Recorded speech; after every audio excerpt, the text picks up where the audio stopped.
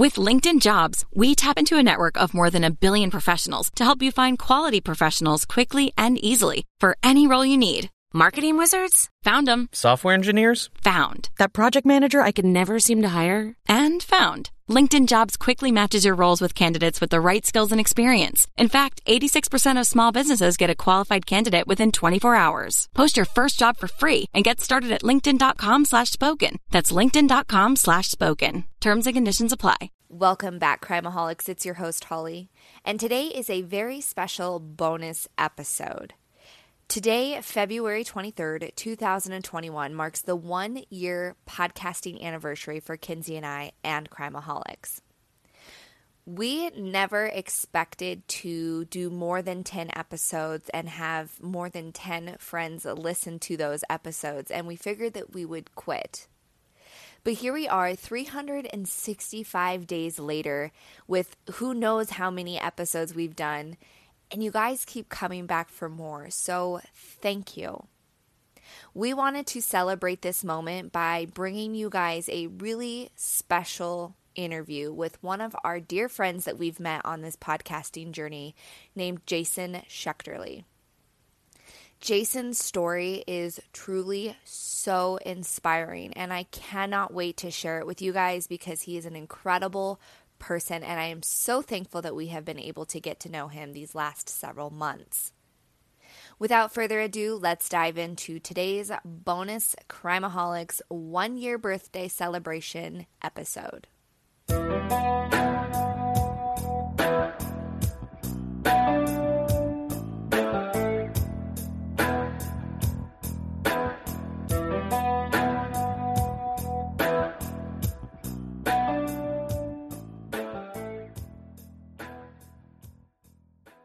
First of all, I want to start off by saying a major thank you to Jason for doing this awesome interview with us. Because our interview is done remotely, some of the audio isn't as good of quality as what we usually have, but the story and the message is still so profound. So let's get into it. All right. Hey, everybody. My name is Jason Schechterle. I am from Phoenix, Arizona. And growing up here, just incredible childhood.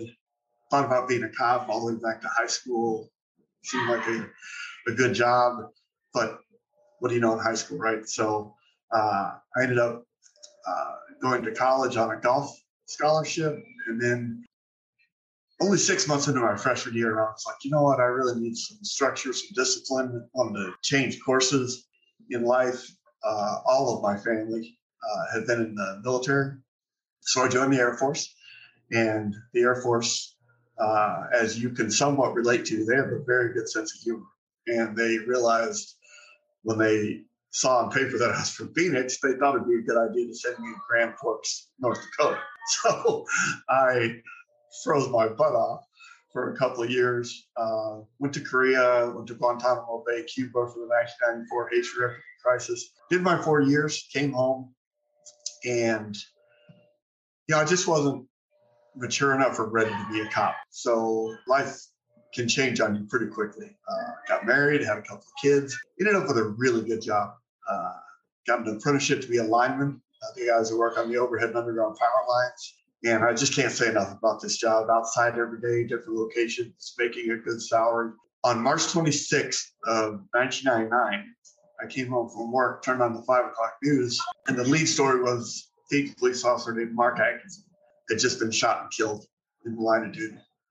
And it was a real moment of clarity. It was my aha moment. Like, you do need to be wearing that uniform and doing that job. So the very next day, filled out an application with the city of Phoenix. Took about 3 months to get through the grueling hiring process. But I was lucky enough to be hired and given the opportunity. Started the academy in September of 1999. It was the first graduating class of 2000. And hit the streets, just as excited as possible to be a cop on the streets of the city that I grew up in, working the night shift. I just loved every aspect of this job. I mean, it was not, when you do this job with the right honor and integrity behind the badge, it is without a doubt the most rewarding career there is. Did my year on probation successfully, and then my best friend and I at the academy He's an officer named Brian Chapman. And he had been a cop in Ohio for a while. Came out to Phoenix. We just happened to meet. Life's all about timing and choices and all this stuff. And he was my best friend. We wanted to work together. And so we transferred to a different squad, better hours, better days off. And I just can't begin to tell you how perfect life was at the time. I was 28 years old, growing family, wife, 2 kids, job that I'm meant to be doing. All 4 of my grandparents are alive and married. All my parents were healthy and happily married. I mean, just life was too good. And that can sometimes be a problem because adversity's coming and it's going to come get us. We're all going to be affected by something like death in the family, divorce, things like that. But each one of us, if we're lucky enough, is going to face something that's unique to us, that completely changes our life's path or what we envision it, which, I've learned at my age is not the smartest way to go about things, is making big plans for the future because it's going to change. But anyway, on March 26th of 2001, ironically, 2 years to the day after Mark Axon was killed. And it was on his anniversary. It's just unbelievable. Went to work that day at 3 in the afternoon. I was supposed to work until 1 o'clock in the morning. And we were short staffed, so my partner and I had to separate. And I actually left our precinct. I drove over to where Mark Axon had been killed. There's a beautiful memorial marker there. I made the sign of the cross. I thanked him for his sacrifice, the opportunity he had given me, having no idea that in about 8 hours, I was going to come very close to needing the same memorial marker that he had. Went through, a very quiet, routine day. That's about the dumbest thing cops can say. We say it all the time because it's true. There wasn't a lot going on. But about 11:30 p.m. that night, there was an emergency call of an unknown trouble. And it wasn't in my area of responsibility, but the officers that were busy at the time. So when the dispatcher came back on, again, emergency call, I wasn't doing anything, so I grabbed the radio and I said, I'll head that direction. Had a long ways to travel. It was out of my patrol zone. So lights and siren, going to get there as quick as I can. And I approached a traffic light that it's in a very busy part of Phoenix, about 5 minutes east of downtown. Phoenix Children's Hospital, Arizona Heart Institute. It's one of our freeways.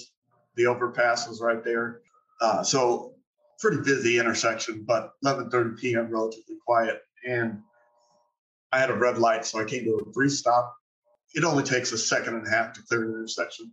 And just as I was going to proceed, my patrol car was struck from behind by a taxi cab.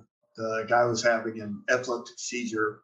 And according to the investigation, he was doing 115 miles an hour when you ran into me, which, that's a speed I can't even fathom. It's a 40 mile an hour downtown city street. I never saw the car coming, never felt the impact. I have no memory of the collision, but I was fortunate enough in time to listen to the police and fire dispatch tapes, personally interview everybody on scene, and really put together the sequence of events that took place after the impact. And just so many miracles. My car burst into flames. I was knocked unconscious, trapped inside, and I traveled 270 feet through the intersection and came to stop about 50 feet from a fire truck. I can't even begin to tell you the timing and miracles that went into putting the fire truck exact intersection, the exact moment that I needed the most. And I often think, people take things for granted sometimes when it comes to our emotions and our mental abilities, fight or flight syndrome, things like that. And it's easy to just say the facts or go along the timeline. But I often think about these firefighters, as a first responder, you're on your way to a call, you have some details. A little something, like as a cop, hey, man with a gun, shoplifter, trespasser, armed robber. You have a little bit of details of where you're going, and you can have a couple seconds to think about how you're going to approach something. It was the same for this fire crew that night. They were on their way to a call, and they pulled up at this intersection, and the world literally explodes right in front of them. Again, I don't care who you are, what uniform you're wearing. Fight or flight syndrome is just real. And what they must have fought and gone through in those brief few seconds. And then they realize it's a cop car. Cops and firefighters have a fun way of, giving each other crap and teasing. But when it comes right down to it, we have each other's backs. And they were faced with a pretty daunting task. car completely engulfed in flames, a police car, and then they see that there's a person sitting in the driver's seat, unconscious. Just unbelievable the work they were able to do. They got me out of the car in about 90 seconds, into the back of an ambulance. And another miracle, I was 2.5 miles away from arguably the best burn center in the United States at Maricopa County Hospital. And I was on their trauma table less than 8 minutes. I mean, but for the collision, every single thing was going in my favor. I had suffered burns to 43% of my body. My neck, head, and face were the worst. They were 4th degree, which is a term I'd never heard. I thought 3rd degree was the worst, but 4th degree means it's down the last layers of muscle into the bone. My shoulders to my hands and the tops of my thighs, my chest, my stomach, my back. Thankfully, don't have a mark on them because of my bulletproof vest. And that really did a lot in saving my life, because burns, it's a unique injury, and they will keep on burning. So if you find somebody with a bad chest burn, they usually end up, their lungs can't expand, they become restricted, and they suffocate. You die pretty quickly. So I was very lucky in that regard. The doctor still gathered my family around and said, look, I've never seen burns like this to somebody's head and face. Jason is not going to survive. But I have to get him into surgery. I have to get all of that dead bacteria-filled tissue off of him. And they put me into a medically induced coma, just knowing the surgeries and pain I was facing. If I was to survive for a couple of days, they just wanted to keep me quiet and pain-free. And that started the process. It was nonstop surgery, along with them being surprised that I'm still alive. Days are clicking by, and I'm continuing to survive. And finally, the doctors decided to wake me up, and they were still full of some pretty grim news for my family. I was completely blind. They thought I might be deaf.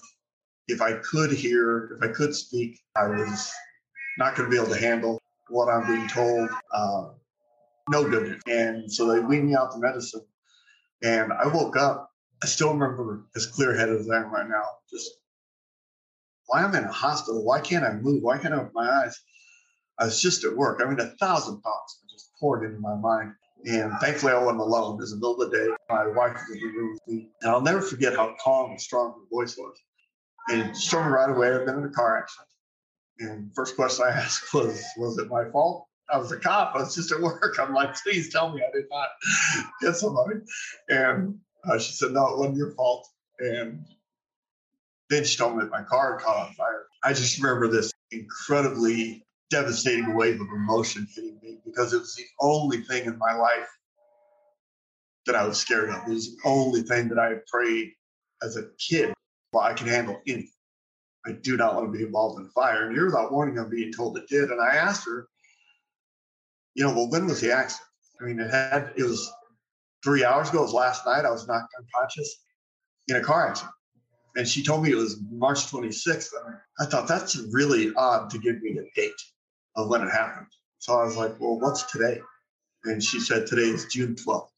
I was in a coma for 2.5 months. And it truly was the blink of an eye because of the medicine that I was on. And yeah, that's what really started they had pretty much saved my life, but now I'm being woke up, and now it's the mental, the emotional, and the continued physical work. It was pretty rough. I'm not gonna lie. For about 3 weeks, I was either crying at the thought of my children. What are they going to think of me? This is so unfair, for them. And then I've lost a job that I loved. Then there were days that people even dared walk into my room and got yelled at and cussed at just because I was angry. And there were days they didn't want to talk.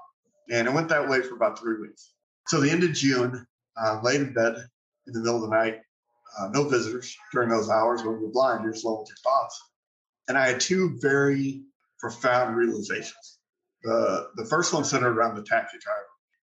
It was learned that he had caused 4 other accidents prior to mine. He lied on his MVD applications. He wasn't taking his medication. There was a whole lot to this not being an accident. He was arrested. He was charged with aggravated assault. He was sitting in jail awaiting trial. But I knew he wasn't out to hurt a police officer. And he certainly wasn't out to hurt Jason. So I didn't have to deal with the anger that a lot of, especially I can only speak from the vantage point of a cop. If somebody points a gun at you and says, you're not going home tonight, and starts firing, and you survive that, you're going to have a lot more to deal with because somebody targeted you, somebody tried to hurt you. And I think that's where PTSD and some other stuff could really come in. And I was very lucky that I didn't have to deal with the anger. But more importantly, what I realized was, I could walk around and I could say, why me?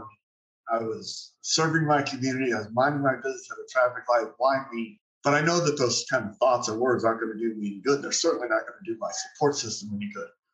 I'm the one who chose to be a police officer. I chose to answer up for a call that I had no business answering up for.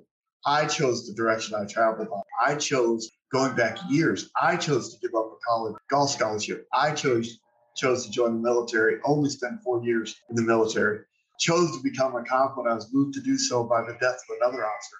I made so many choices, as we all do, sometimes hundreds every day that we don't think have any consequences, but we're not free from the consequences of our choices and what ripple effect they might have on our life. So recognizing that I was not in that hospital bed because of some magic, tragic, instant moment in time. I was in that hospital because of all choices that I had made going back all the way to high school. And if that's true, which I believe it is, then that means that every choice I make starting right now is going to take me where I need to go. So that kind of laid the foundation for I'm ready to put up a fight. I don't know what I can accomplish, but let's give it a try. And again, this is the end of June. So I asked the doctors the next day, I said, when can I go home? I've already been here for 3.5 months. And they said, if everything goes right, you're going to be here till Christmas. I need about 6 more months. So I did everything they wanted me to do, surgery, therapy, you name it. And I walked out of county hospital on July 31st, 6 months ahead of their schedule. And it was so personally motivating to be ahead of their schedule. And to be totally honest, I was terrified to leave the hospital. 5 months of just selfishly laying there thinking about myself or having all these professionals surrounding me. I got friends and family helping my wife and kids. Really, the whole police department was rallied around them. Well, all of a sudden, I'm at home after 5 months, and my appearance is just incredibly bad at the time. Just grotesque. I was covered in bandages. I'd lost 61 pounds, 6'3", weighed maybe 120 pounds. I was so frail and sick and lost half my fingers to amputation. Just terrible. And to go home to that, my wife gave up her career in orthodontics to stay home and take care of me. I've got a 7-year-old daughter and a son. My son Zane turned 3 when I was in my coma. Well, for him, it was just, I've been gone for 5 months, and all of a sudden I come home looking the way I did, and he would openly say, "You're not my dad." And I mean, we all have our version of rock bottom. For me, certainly, that nothing means more to me than being a father. And having your child not be able to acknowledge that you're their dad is just devastating. But kids are resilient. Once he got past that, which took a few months, and they realized I was dad, and it made them much for the adversity that they had to go through. The people that they are today is just amazing to have watched them grow. And when I first got home, it was therapy, surgery, almost every day something. But I kept getting a little bit stronger. Things kept getting a little bit better. And positive momentum is a beautiful thing. You just got to get out of the way and let it go. I got to do some amazing things like carry the Olympic torch, throw out the first pitch of a baseball game, meet the president, just all these great things because of the uniform I was wearing, which is very humbling, but it did provide me with a lot of inspiration, some great memories. 18 months after the accident, my wife and I had our 3rd child. And, perspective is an amazing thing. We should all try to find what perspective moves us or keeps us in place. To have this baby, when he came home, I realized, this was not about getting me out of a car. This was not about 1 or 2 surgeries. We're talking about an entire life that shouldn't exist. Well, what if Mason grows up and has 3 or 4 kids? What if they grow up and have 3 or 4 kids? This can now go on and on with no logical end. And it really helped me worry less about myself and worry more about these things that are bigger than me, things I'm responsible for, and just have the gratitude to live life. 2 weeks after Mason was born, I got into a truck by myself and I drove back to work. Worked my way up to where I was a homicide detective for 3 years, which, wow, I mean, it's not for everybody, but to speak for victims, and I know you guys can relate to this because you do it every day, to speak for victims that can't speak for themselves, to work with families that are affected by that kind of violence, it is the most honorable thing you can do. And I love this job. And it went a long way in my recovery process to be involved in some of these cases that I was, and to again, just it didn't matter how I looked. It didn't matter, trying to learn to use my hands again, whatever. I was working murder cases. I was with my squad. I was just loving everything about it. My health was getting better, and then due to my eyesight not being able to qualify with my gun, I learned how to shoot it again, learned how to load and unload it with these hands, but I couldn't do it in the time that's required. So 5.5 years after the accident, in August of 2006, I decided to retire from law enforcement, and it was, a great decision. Went a long way in my health, and I was able to move on to other things to get to where I'm at today. Prior to going into this interview with Jason, we knew a little bit about his story, but we didn't know all of the details. When he was finished, we sat there a good 30 seconds before we can compose ourselves and find the words to ask questions. His story is so admirable and so inspiring. I can't even imagine the uphill battle that he faced to get to where he is today. Now Jason takes his story on the road and travels around as a motivational speaker. So we asked him about that. I absolutely love it. I mean, obviously with COVID, things have changed the past year, but it'll come back. In 2019, I had done 75 trips and speeches all across the country. And I love to get on stage. I love to share my story. And, I have a PowerPoint, but I show all the pictures. Some of them are, very graphic, between the medical or the accident. And then I show the uplifting side, my family's journey. And it's just, it's fun. And you talk about being emotional. That's always my goal when in 1 hour, if I can make people laugh and cry, you know what? It's amazing that we are designed to feel those things. And I like to embrace them, even on the days when I'm angry or if I have anxiety or whatever.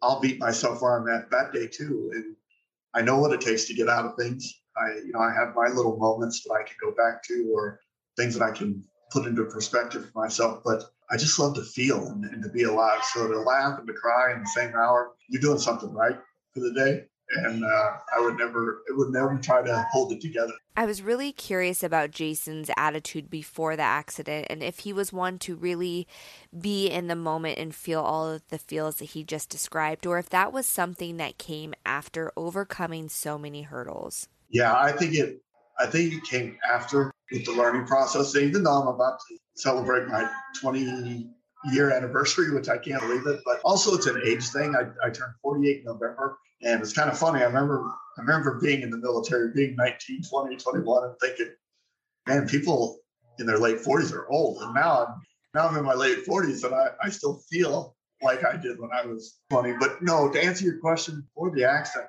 I was very introverted, believe it or not, kind of, on the quiet, shy side. But also life had just been way too easy. And I'm grateful for that. I mean, to go 28 years and never even have death in your family, who can be that lucky? And everybody to still be married and still, having success. So I just don't think I realized what life-changing adversity would be like or how I would react. I mean, I'd love to say, oh, yeah, I knew I could handle it and be strong. There's no way. If you'd have told me beforehand what was going to happen, I guarantee I would have said, I can't do that. But the learning process, and it'll continue, I've allowed that to become my favorite thing. Like, what is tomorrow going to bring? And my adversity now is not about being burned 20 years ago. My adversity now is, my appearance a little bit when I get out and travel. I definitely, it's not something I can get away from. I've had 56 surgeries to get to where I'm at today. And to put that into perspective, I have not had surgery since 2008. But now it's still about, my kids. And now we're all kind of dealing with a similar person. We're all somehow affected by COVID. And I had my first up close dealing with it just last week when I was supposed to have knee surgery. I tore the meniscus in my knee, slipping on gravel in my front yard. That's when you know you're getting old. I was wearing flip-flops and I walked outside and I slipped and tore up my knee. And so anyway, I was supposed to have surgery last Friday. And, of course, I'm making jokes. I'm like, this is my first surgery that has nothing to do with the burns. I welcome it, no problem. And as part of having surgery, the surgical center required you to get a COVID test. Why? No symptoms, no, I'm like, yeah, no problem. And my wife's a school teacher, so she's vaccinated. And, well, my test came back positive. And so then I was like, uh-oh, and I got, my first thought was, am I compromised in any way from what I went through 20 years? So I called my burn doctor. I called the guy who saved my life. And I'm like, hey, I don't know much about this. And he explained to me, no, you're fine. But if anything happens, come see me. And then I ended up 2 negative tests back to back over the weekend. So I think it was a false positive, but it changed. All of a sudden I'm in quarantine. It affected my youngest son, who's now 18, his baseball, whether he could go to school or not. And all of a sudden it was about that adversity that I had to get through. I didn't think about being burned. 20 years ago, I didn't think about what was going on last year. I thought about what's going on today and how did we get through this. And now we're getting past it. And I guess I will wait for the next one. Kinsey and I were introduced to Jason from our friend Darren. And Jason and Darren have a podcast called Badge Boys.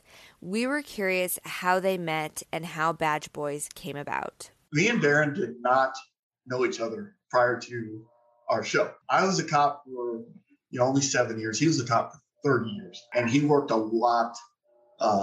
He worked in sex crimes for a very long time, which is a different building downtown. He was a silent witness sergeant. He did a lot of other cases where as I was in patrol, and then I was off for a while with my injury, and then I came back to work and I ended up in homicide. So I think our paths crossed once in a while, but we didn't really know each other. And then we have a guy here named Dave Pratt who owns his own studio and internet media thing. Well, when I was a kid, Dave Pratt was already a legend in Phoenix, in the 80s. He was a radio disc jockey, a morning guy, back with the great 80s music, the hair bands, rock and roll, that kind of stuff. And he called me one day and said, what do you think about doing a podcast?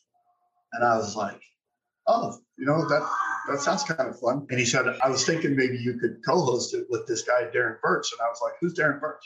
So me and Darren talked, and right away we had this chemistry.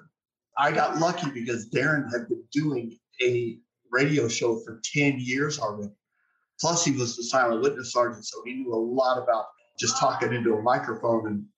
And so our first couple of podcasts, I just sat there a little nervous and quiet and kind of followed his lead. And now I'm much more exuberant, probably say a lot of things I shouldn't say, and I get a little fired up. Like when you guys came on, when you told us Eric's case, if you would have been in studio, I mean, I was damn near breaking stuff. I was so mad at the cops up there, and how I felt as a former investigator, all the things that I'm like, this is obvious. These are no-brainers. This is what you do for victims and family. I was so just fired up. And Darren was even like, Jason, you need to call. He's my calming mechanism because I get so riled up. But yeah, we've been doing it for 2 years now. I think we're at about 105 shows, and look forward to tomorrow being back in studio with him. So we'll have a lot of fun. As you just heard, Kinsey and I had the opportunity to be on Badge Boys podcast to discuss Eric Hyder's case. It was very apparent when we spoke with both of them that both Darren and Jason are very passionate about their jobs, and they picked up the badge and became officers for the right reason. Being a cop is not a 40-hour-a-week job. It's not a way to get a paycheck and decent medical benefit. It is who you are 24/7. I've not been a sworn police officer in 15 years, and I still feel very much like a Phoenix police officer. I still care about things being done the right way. And when I see cases, like this one, the one you guys did about Eric, it's sad to me on a lot of levels because it wouldn't have changed the outcome, but it should have been cleared up within days, very easily. I'd give anything to go back in time and have gotten the call to come out there and deal with that. But then all the way up to, when you see on the news, like what Derek Chauvin did to George Floyd, but there's a lot of cops either they're not doing it for the right reasons. When you have the ability to take people's freedoms away, take children away from their families, enter homes and businesses, that kind of power, it has to come with a certain humility, and it has to come with the understanding that being there to help people is not a cliche. And like Eric's mom, Eric's gone, and it doesn't hurt him nearly as bad as it hurts the ones he left behind. So his mom became the victim. His mom became the one you fight for. And again, that kind of case, and thankfully they're rare, but I truly was in my studio listening to you guys, like just kept shaking my head looking at Darren. Every time you would tell me something, like, there's no way that happened. There's no way they dropped the ball like this. I was very fired up about that one. And I'm glad you shared it because hopefully it'll move things along a little bit the more we get the word out. Jason's story is now a book called Burning Shield, the Jason Schechterle story, written by Landon J. Napoleon. We asked Jason to tell us a little bit about his book. Burning Shield, it actually took 3 authors and 8 years to get that book right. I never thought I would have a book. It still makes me laugh. But the guy who wrote it is just Landon Napoleon. He's wrote 14 books before mine. One was turned into a movie, but after doing this one, now he writes a lot of true stories, which he's an amazing writer. He really captured my voice, and he took the time, like when you read it, because I didn't know a lot, I was asleep for a lot of the important stuff. He took the time to personally interview every single person, because even if you take 2 people, like the firefighters, you could be standing right next to each other, you still see and hear different things. You feel different things. So he interviewed everybody, put the story together. It's available on Amazon, Barnes & Noble. My website is burningshield.com. I'm easy to find on Instagram and Twitter. In the description of this episode, I will have direct links to all of Jason's social medias, as well as links so you can order his book. One thing that I was curious about, as Jason has mentioned, he is married and his wife was there for him through all of this. I wanted to know a little bit about her and how she handled everything. Incredible. I can't even find the words for it because I still will never know what she went through. Those 2.5 months I was in a coma, but what she did for our kids, the way she was a mom, the way she stayed, having no idea. I could have been blind and disabled my whole life. Nobody really knew. And fast forward all these years later, in a room not very far away, teaching her 4th grade class because they're online right now. And you would never know anything took place. We still have the same hopes and dreams for our kids. We still fight about the same stuff that married people. Marriage is hard, right? It's not easy at all. Men and women are such different creatures. We change as we get older in different ways. And then you throw something like this into it, and you very rarely hear people staying together through life-changing adversity. It's very sad to me. You'll hear one of our big tragedies every year you hear about Phoenix is we have a lot of child found, way too many, unfortunately. You always hear, a year later or a couple years later, the parents end up divorced. It's very difficult to get through life-changing adversity or tragedy. And so I give my wife Susie just an immense amount of credit. She's a great mom. She celebrated our 4th anniversary in the hospital with me when I was in a coma. April of 1997. So we will be having our 24th in a couple of months. So, and then I'm very excited to say I'm so glad we started young. Then in July, I will have my first grandchild. My daughter's 27. She got married 3 years ago, which is another thing I'm so blessed. I got to walk her down the aisle. I didn't miss that moment. And she's been married 3 years, and they just found out a little while ago that she's pregnant, and I'm so excited. She's finishing up school and doing great. All the kids are doing great. I'm so blessed. That's why I smile, and I'm so damn happy. Jason's story is so incredibly inspiring, and he is such a positive and happy person despite all of the adversity that he went through. Kinsey and I have a friend who has gone through a struggle that is a little bit similar to Jason's. So we told him about it, and we wanted to hear some things that he would say to her and about the situation. I feel that it's really important to share for everybody to hear, because you never know when you might be faced with hurdles that are similar to what Jason has gone through.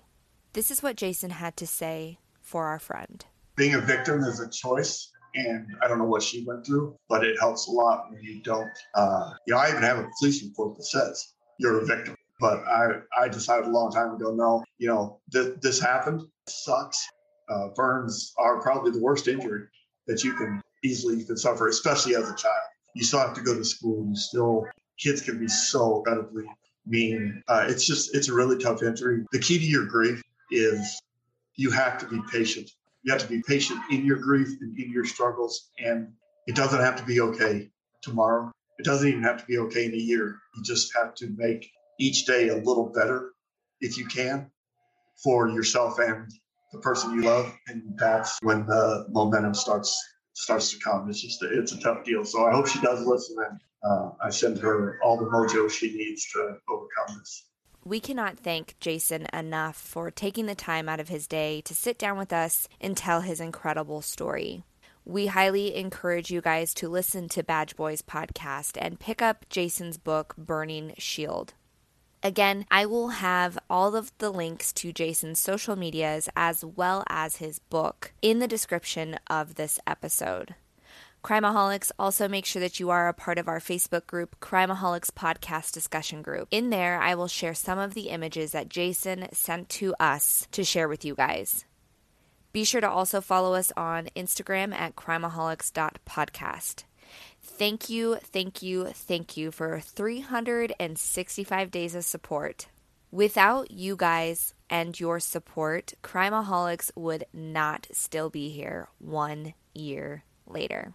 Until next time, be aware and take care.